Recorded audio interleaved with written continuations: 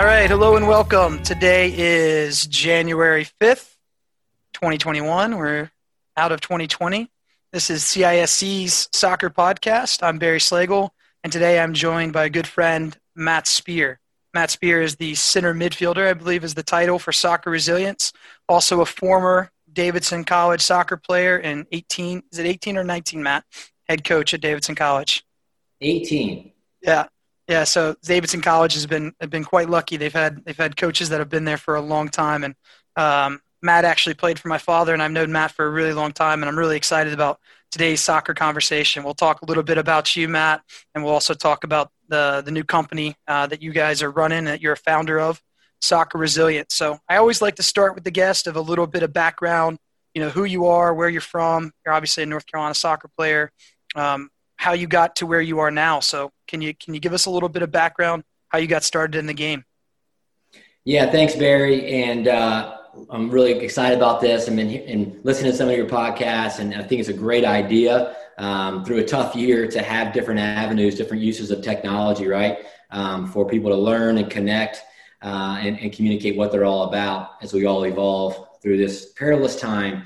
But I grew up about an hour from here in Winston-Salem, North Carolina. And I was youngest of four siblings and played all sports growing up, not just soccer. And I grew up a few blocks from Wake Forest, so I'm a big Wake Forest Demon Deacon fan. And I was a basketball ball boy and a soccer ball boy and delivered the paper route and the whole thing. So really was a campus junkie. And I say that, Barry, because you grew up just a few blocks from Davidson College, and it's great to be a part of a college environment. By high school or so, I started to narrow it down to tennis and soccer always being my favorite overall. And then went to Davidson to play and would play for your dad. And he also coached one of my older brothers as well, Michael, who played before me at Davidson. And I played there in the early 90s, dating myself, but I was fortunate enough to be a captain and a center midfielder and a senior on our 1992 Final Four team, which is the only Final Four team in the history of Davidson College athletics in all sports. So I've got one thing on Steph Curry. He dropped 62 points the other night. I don't know if you saw that. I did in 30 the next night last night. So a good average for him over 2 games, but he only went to the Elite Eight. But no, Steph Curry is such an icon, a hero to me and many that are connected to Davidson and otherwise. But yeah, played for your dad. I loved it. I just can't say enough about being a college student athlete. After I finished my playing career, MLS had not started yet. I was out in 93 and MLS started in 96. And there weren't a lot of opportunities, but I wanted to stay in the game. And Barry, your dad, Charlie, really encouraged me to stay in the game. So I started coaching right out of Planet College. I was helping with the Davidson team as an assistant coach. And after a year or two of that, I started to find ways I could influence the sport in other ways. And so I left coaching full-time and went in more into the sports marketing side of soccer. And all through the rest of my 20s was involved in projects around television and internet websites for soccer. And we did this thing called College Soccer Weekly. It was about 90 college soccer telecasts over about a 6 or 7 year period, a mixture of highlight shows and matches of the week and ACC and Big East tournaments. And then the NCAA tournaments was the culmination of it. And it was so much fun. I had no idea what I was doing, but I was a coordinating producer and vice president of this group that for the first time was actually celebrating college soccer and putting it on the air. Which it was. This was early 90s too, or I guess mid to late 90s at this point. But yeah, you guys were actually broadcasting college soccer, men's college soccer games, and women too, right? Yeah, and it sounds so weird to say it in a high way now because it's more normal now, and the internet's here, and most everything is televised or broadcast in some shape or form. But yeah, back then, before we started, it was the NCAA men's final, and I think maybe the women's final on TV, and that was it. And so it was, badly needed, and the sport deserves more success and promotion. And just being a part of building the sport and giving back to the sport has really been kind of a personal pledge and a mission of my life, because the sport has given me so much friendship and travel and relationships and everything involved. So yeah, I did all that through my 20s, through the 90s, and the internet kind of broke out, so to speak, in the mid 90s. So we started to do websites to support the broadcast. And the first being a natural fit, which was collegesoccer.com. Then we did womensoccer.com. We did a soccer recruiting website. And then we started to expand beyond just our own websites that we were creating and started to consult and manage other websites. So we did the USU Soccer website, and we did the NSCAA, and it's now called United Soccer Coaches website. And all of these projects were funded by Adidas, who's I can't say enough about, and obviously important to CISC as well as a partner. So they've been great supporters, gosh, through my whole career, I feel like. Now, were you a part of internetsoccer.com as well? Was that one of the IP addresses, or am I getting that wrong? Nope, you got it right. That was kind of the culmination of all of the websites that we had created over 4 or 5 year stretch. And it ended up kind of everything funneling toward internetsoccer.com, which was, as you can imagine, about all soccer, men, women, college, pro, international. And we launched that in 1999, and there was nothing really like it. There wasn't a website about the global game. And we had all these other websites that were more niche and kind of focused on various areas, would be women's game or college or recruiting, but everything kind of fed together, kind of like spokes in a wheel around internetsoccer.com. And that was an incredible project. Lots of good people involved in that amongst myself and 5 other co-founders. And we grew that out. And then an English company called Team Talk out of Leeds, England, acquired that company. And after staying with it for the year of transition, I decided to step away and look at what else is in the world. What else do I want to do? I was 30. I had started to coach again a little bit at Davidson part-time with your dad the last couple of years in my 20s after coaching club soccer, earlier in my 20s, and was starting to kind of feel I wanted to be on the field a bit more. And when your dad moved on to run then Castle, now NCFC in the Raleigh area, the job opened up. I put my name in the hat, and I was fortunate enough to get the head coach job at Davidson.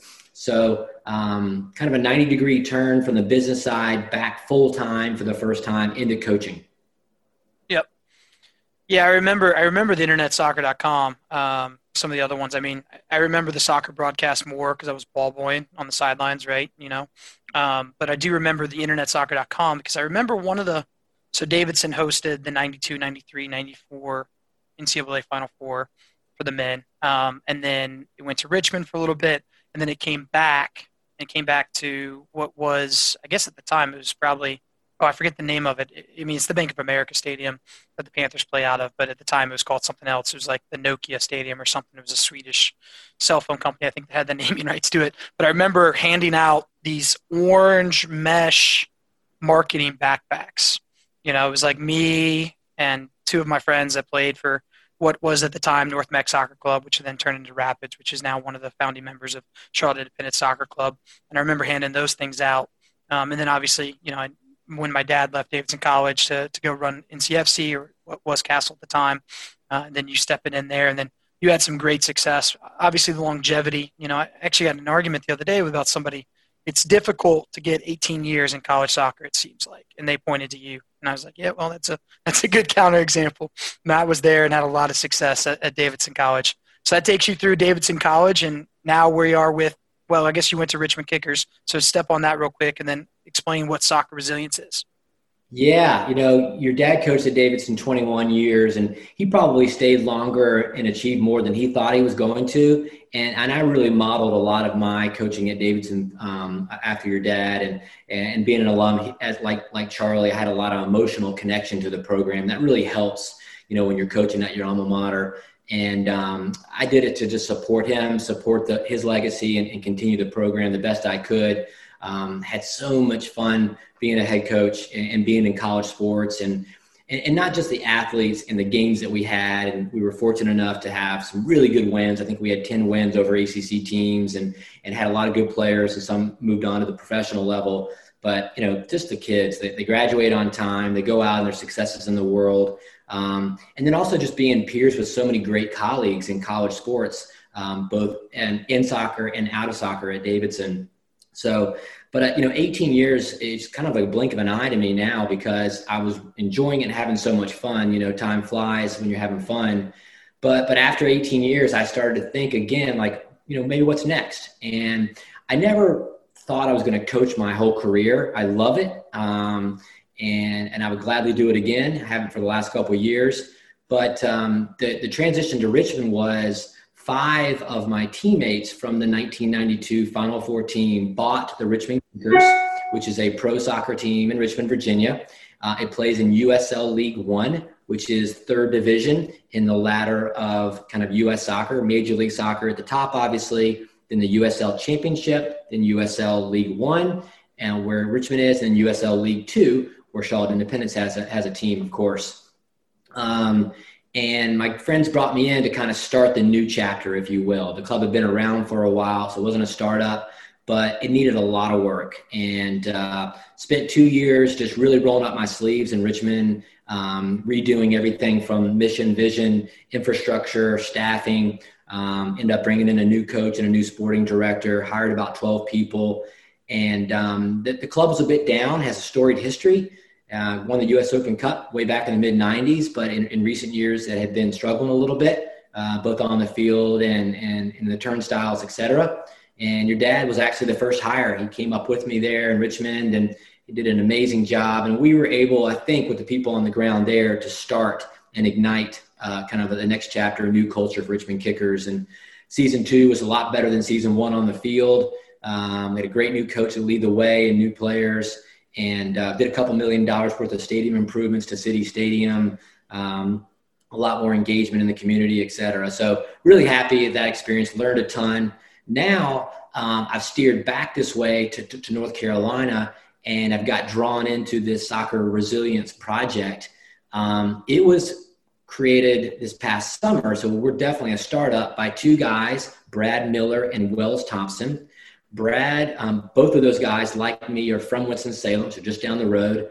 Brad was a club teammate of mine with Twin City Twins. And so, it's just neat to do a business venture and a movement with someone that you grew up with. I mean, we played club soccer all the way through when we were youth. Brad went on to play at Wake Forest, and then became a psychologist and lives out with his wife and 2 kids in San Diego. Wells is a little bit younger than me, also from Winston-Salem, went to the same high school as me, and then went to play at Wake Forest as well, and had an incredible career, and ended up being the 5th pick in the MLS draft, and it was 9-year pro, MLS Cup champion. And so joining those guys has been just really, really fun. Yeah, I'm pretty sure Wells is, anybody that's in soccer knows this, and I'm sure it's true in other professions as well. But I'm pretty sure Wells is an 83 as well, and he played for Winston-Salem Twins, which I believe is where you played for, where Brad played for. Like I said earlier in the podcast, I played for North Mech, which eventually became Carolina Rapids. But yeah, we used to play against Wells when we were growing up, and those stories happen all the time. You never know, and I don't know. I think that's important for kids as they're growing, to understand that you're going to be crossing paths with these people, particularly if you do something like club soccer, if you do something like college soccer, and if you then continue to work into those avenues, that these relationships are going to stick with you for a long time. And then here's a perfect example with you and some Winston-Salem soccer players that you grew up with or grew up in the same area.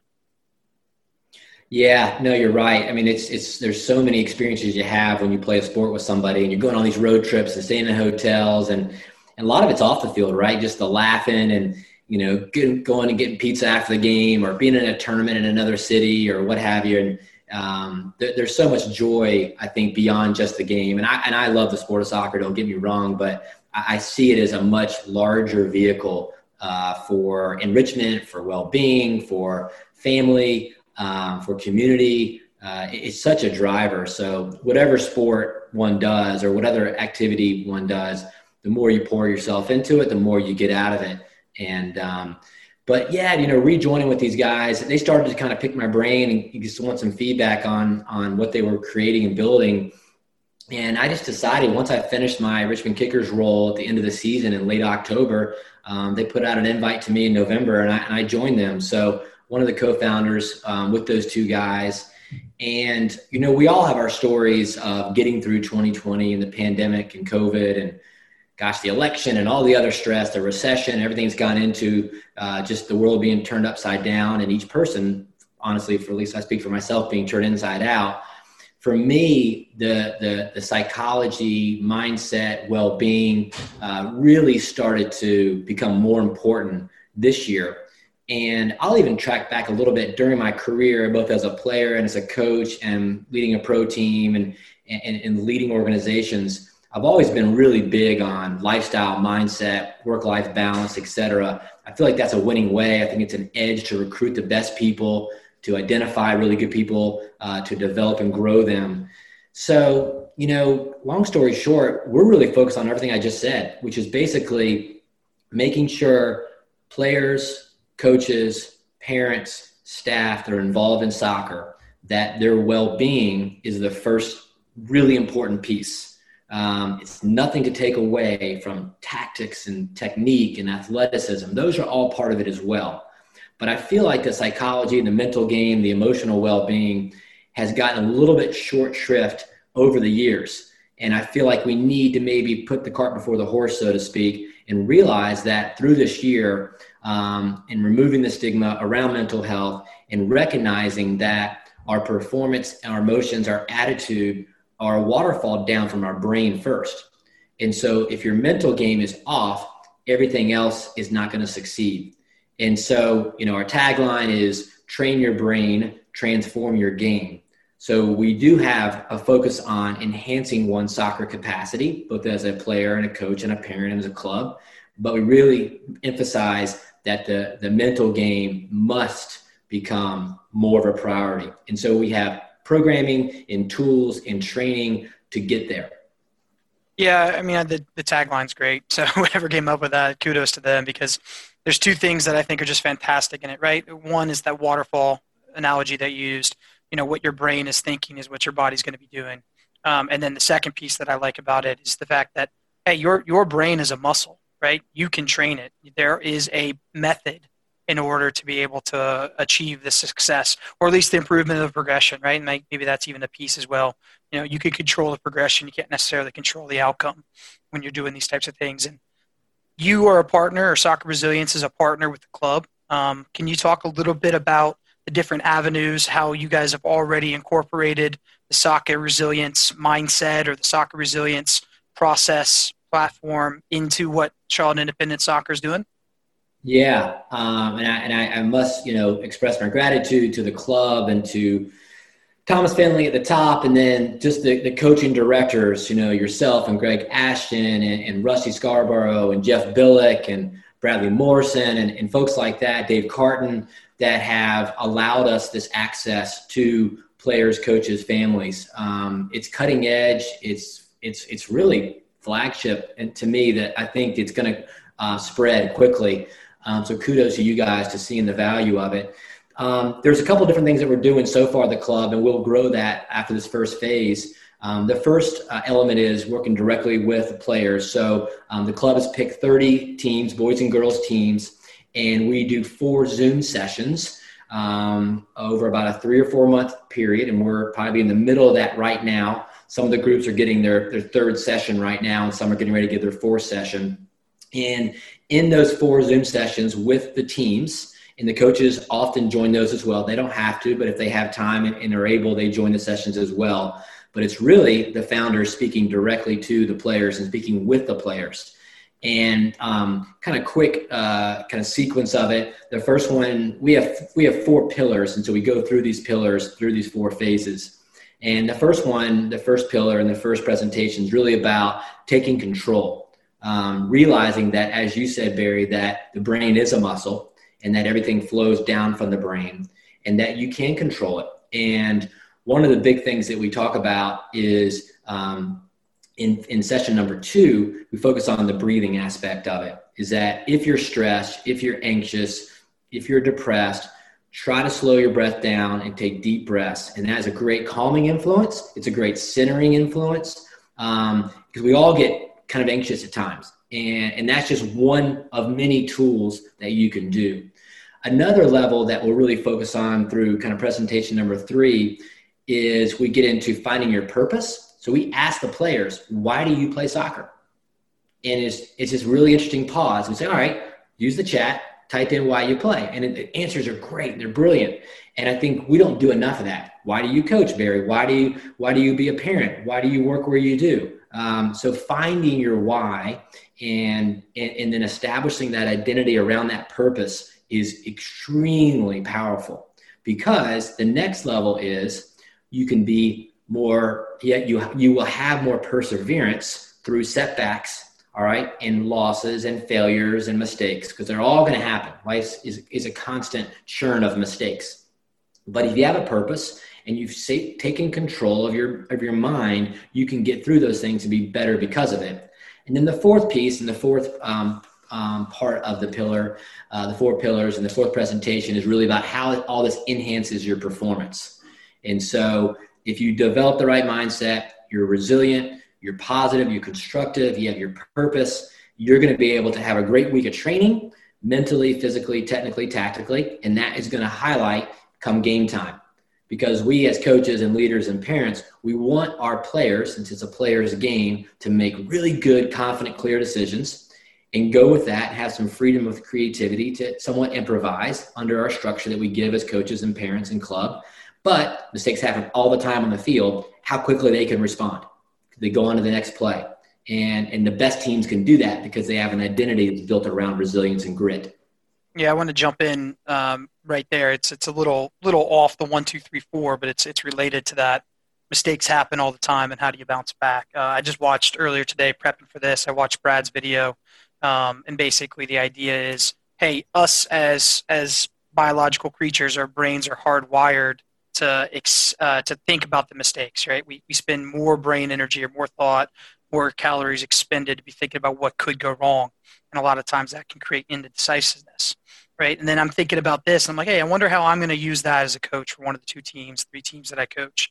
And basically what I'm thinking about with it, and I would love to just get a quick thought from you, is twofold, right? It's, hey, let's focus on the things that we want to do. We understand that your brain's going to tell you all the things that could go wrong, but how do we focus on the things that you want to do? So if you're forward, how do we find a way to get that shot off? Doesn't matter if you could possibly take a bad touch. Doesn't matter if the guy could possibly defend you. But your job is, how do I find a shot? So can you think about that? And then the second part, and I think Brad mentions it really well, is, you're going to make a mistake. And when you do make a mistake, you don't need to be thinking about that mistake. You need to be thinking about what you can do next. Can you sprint hard to win that ball back? Can you work hard to be a better teammate, help your team? And I thought that was good for the player. And I also thought it was great for the coach. I look at it from the coaching perspective because that's what I currently do. I don't play anymore. I play some adult league, but I don't know if you could consider that actually playing. But yeah, I thought that part was very, very good for anybody that was listening to it. If you listen to it with an open mind and you say, what do I see here? What can I take from it? So yeah, let's just jump into that real quick. How do you use negativity, or what's the thought on negativity, or how your brain sort of focuses on the possible negative outcomes, and how does soccer resilience encourage a player to possibly use that or grow from that? Yeah, Barry, thanks for listening and kind of learning from that talk. And just for others, if they're curious what you're talking about, is we do a weekly newsletter. It includes a video. It comes out every Monday. People can sign up for the newsletter at the website, soccerresilience.com. And the good thing about the newsletter is not only does it include the video, it includes several really good links of things that we find and captured. We think it's really important for players, coaches, and parents and club administrators to consider. So the newsletter is great. It's delivered to your inbox on Monday morning, and you can read it. You can unsubscribe, whatever. And then with the video, it's also on our YouTube channel. You can find that at Soccer Resilience on YouTube. And that has all of our past videos as well. And what we've been doing to date is Brad, Dr. Miller, Wells Thompson, MLS champion, and myself have been rotating every week and doing a different video. My one next week I've already done. It'll be about 2021 intentions for players, coaches, and parents. But Brad's video and his message that you talked about is really good. And he's a psychologist. He has studied this. And I am just absorbing so much right now from Brad and what I'm reading about psychology and the world that we're in. But you're right. The brain is hardwired to go toward defensive and negative thoughts. And that's to protect us. Because you're driving down the street and you don't even think you're thinking this, but you're worried about the car coming out or the car behind you or the dog running out or the stoplight or whatever it is. So your brain's constantly trying to keep you safe and keep you in between these guardrails. But there's influences all along the way. So that's part of it. The other part of it is the brain doesn't want bad emotions. So it's protecting itself from sadness and embarrassment and disappointment. And so it's always thinking very defensive and negative. And some science studies have said we have up to 60,000 thoughts a day, and up to 80% of them are negative or defensive. And so that can be really hard to handle because you're on the edge. You're worried all the time. And so that's where that breathing comes in, to calm and slow the breathing down, to get your mind back and steering in the right direction. And it can be positive and constructive and enthusiastic along that way. As a player, gosh, there's countless examples, right? The one that jumps to mind outside of soccer is Steph Curry. I mean, the guy can go 0 for 7 in the first quarter. It doesn't bother him. 8 shots going up, no hesitation, because he knows he can go on a 7-shot sequence to make 7 in a row. And so I think you said that thing that Brad said, which is next play. Whatever your mantra is, just go on to the next play. And a forward, a striker in the game, he or she may only have 3 or 4 solid chances in the game, and you can't let those 3 misses influence the 4th one in the 90th minute that could win the game, win the tournament, win the championship. So you've got to have a short memory. You've got to be able to push on really, really quickly. I think about a winger, an outside mid, or whatever the wing back, whatever the formation the team is playing is, he or she's got to have confidence to take that player on in a one-on-one situation where they're always cutting the ball back and then they're not really an influence to get in behind. And so you got to believe in yourself. And if you make a mistake, that's okay, and move on very quickly. So I think it's having short memory, so to speak, as an athlete.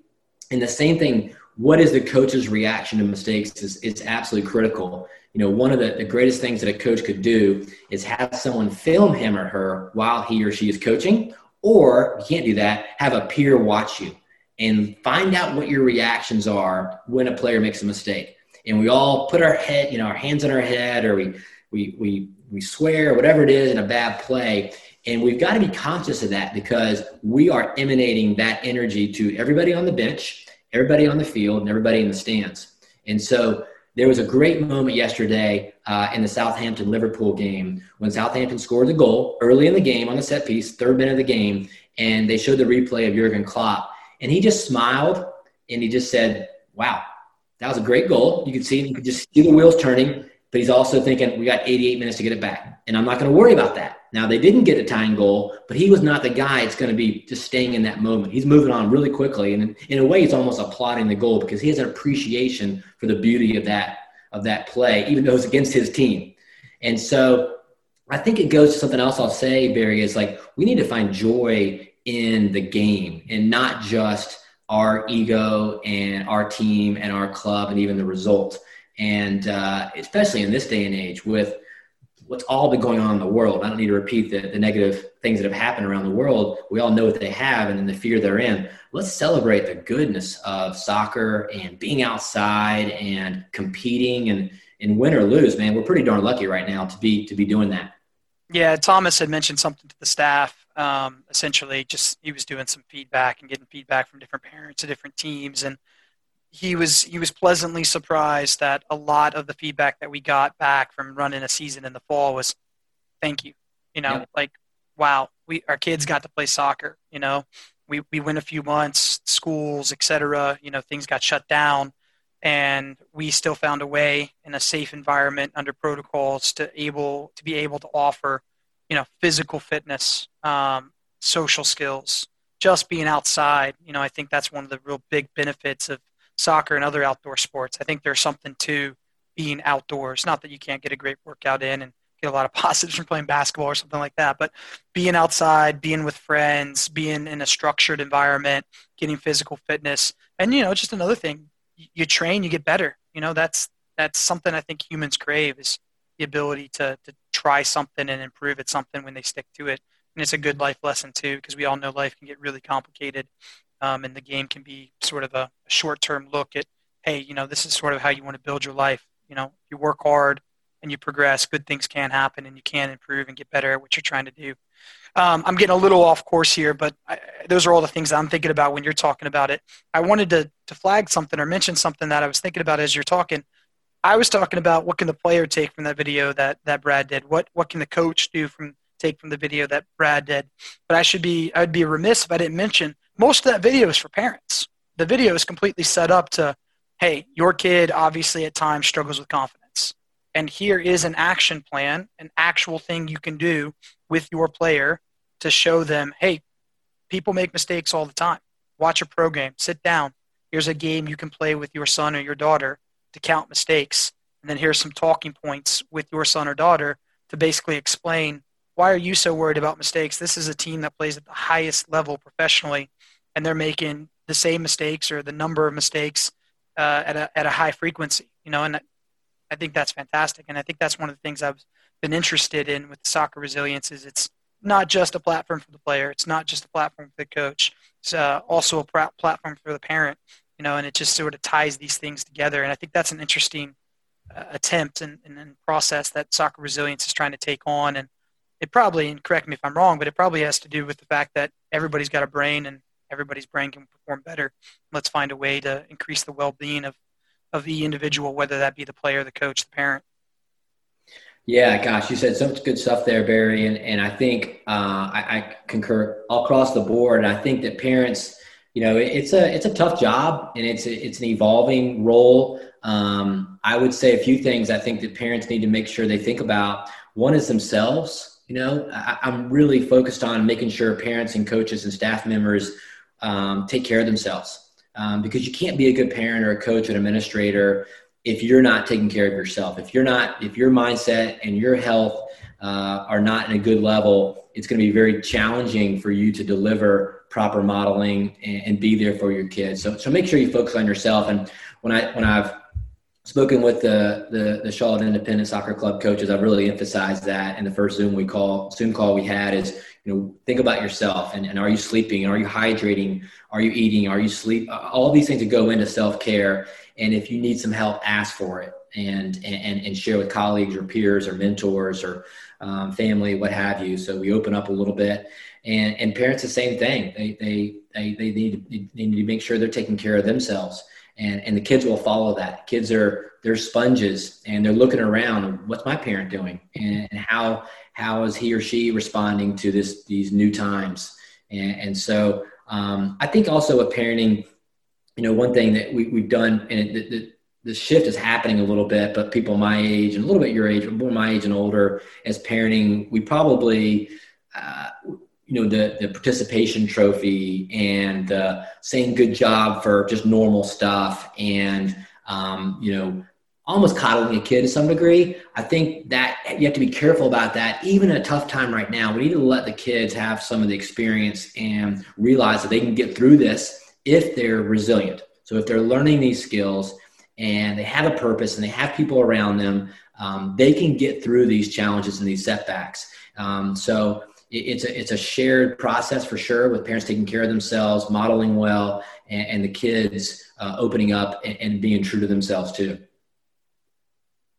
Yeah, I think the best version of yourself will allow you to best take care or help others, right? And I think that's important. And I think that's part of what Soccer Resilience is doing. And that's kind of where I want to take it with one last piece here, Matt.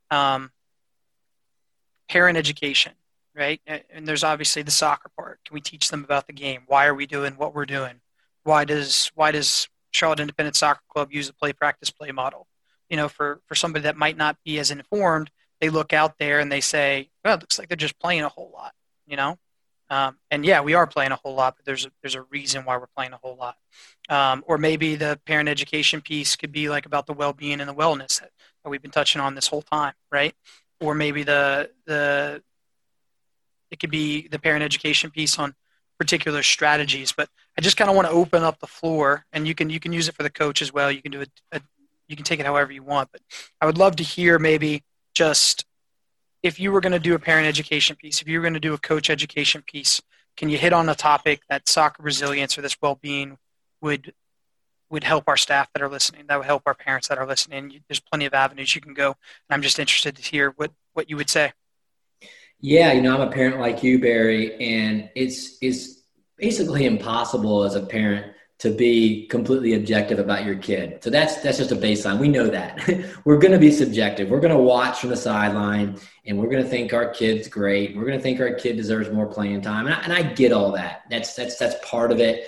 If we can try to backtrack a little bit and look at the experience as a way to grow and the way to be around like-minded people, I think that's more the adventure that I'm more interested in. I think the club, from what I gather, does an incredible job on the soccer side. And I think when we talk about well-being and a holistic approach, just bringing on soccer resilience to do this service for the club and grow it from where we are now to another level amplifies that the club does care about the whole person. It does care about the family. It was very good about the protocol. I was super impressed by, what you and Chad Metzler and others wrote up and how you handled it and tried to do it in a safe, responsible way. But to get outside, as you said before, to be around each other, to work on your craft. A lot of the players, the interesting thing about it, if you ask players why they play, you might not always get the answer that you thought. It might just be they want to be with friends, and that's not a gender thing, girls more than boys. Boys love just being out with their guys. And the second thing might be, I just want to compete. All my best friends are soccer players that I played with. It's just how it is. And I think the winning part of it and want to play college soccer and being a pro might be a little more on the parent side than the kid side. And so I think just making sure we put the kid first, the youth first. And, I think resilience and, there's many psychologists and studies that say that resilience is the number one separating factor for people to be successful in life and to be happy in life. And those two things can go together. You can put happiness and joy in front of success and achievement. That's fine. They both go hand in hand in me. I think it's what we're really trying to emphasize is for people to be self-aware, to listen to their mind, listen to their heart, find their purpose, find their why, develop tools and strategies to get through setbacks. And then they'll perform better and they'll be happier as a result. So it's a process. All the founders, we keep kidding ourselves, we wish we had this when we were a player. We wish we had this when we were a coach. And, a lot of times when I talk to coaches or players or parents, I just stop and just pause and go, how are you? And let them tell me how they're doing. And then I can start to process my response to try to be of some service to them. And that's really kind of my mission right now, is to help people through this incredibly challenging but transformational time that we are in a civilization and in a culture. And the sport, it can be a massive vessel to really make us better as people, make us better as an organization, make us better as a club, better as a town, a city, a region. I just think that the power of soccer has never been more important. Yeah, I love that. Soccer can do great things. And it's important to recognize whether you're a parent or player or a coach, hey, this is a great thing that we're doing, and how do we make the most of it? And of course we want to compete and get better and win games, but can we also recognize the positive that it brings to it? And like you said, that's a lot of mindset, that's a lot of, whether it's resilience or just understanding. And anytime that we can bring attention to it, and I think that's a lot of what you guys are doing. And when I listen to you talk or I watch one of the videos or I read one of the articles that you guys have linked in the newsletter, I always tend to find a good piece. So this is an open invitation, Matt. I'd love to have you or anyone else from Soccer Resilience on. I think this is more than one conversation. This was sort of a broad sweep of kind of what you guys do and what the plan is. And I think we can have this conversation more. So first and foremost, thanks for being on, and I'll let you sign us off. Yeah, thanks, Barry. Thanks for those that did listen. And it's a journey for us as well. And we're incredibly invigorated, for lack of a better word, to be involved with the club. I just know so many great people at the club because I've lived here for most of my life, all of my life, basically in North Carolina, and most of it in this kind of Charlotte, Lake Norman area. Many of the kids came to the soccer camps that I helped direct over at Davidson. Many of the families I see around town, et cetera. I live here, I'm local. And I'm a resource, as I've told the coaches with Charlotte Independence. If they want to meet for a coffee at Summit out back in the back deck and talk about resilience and life and coaching and soccer, I'm there for you and the club. And, Barry, last thing I'll say is I applaud you for doing this podcast. It's a great vehicle and exercise for you. I know you need it. And I also want to say thanks to you for our friendship. It's been going on your whole life, and it's going to continue. And I appreciate the time with you as always.